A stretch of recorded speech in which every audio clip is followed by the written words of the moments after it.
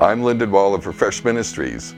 One day I was sitting in a worship service, waiting for my time to bring the Sunday morning message, and it struck me how similar the worship services in the church I visit seem to be.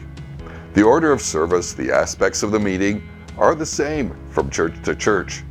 And I started to wonder if this similarity matches the God who we worship. God is infinitely creative. His designs are unique to each plant, animal, person, and congregation that He has formed. Should this not be reflected in our times of worship?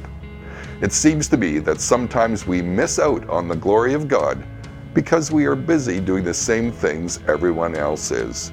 We resort to being copycats instead of seeking the Lord for fresh and creative ways to lift up His name. The next time you worship, take time to ask the Lord for creative thoughts. He won't be stumped by your question.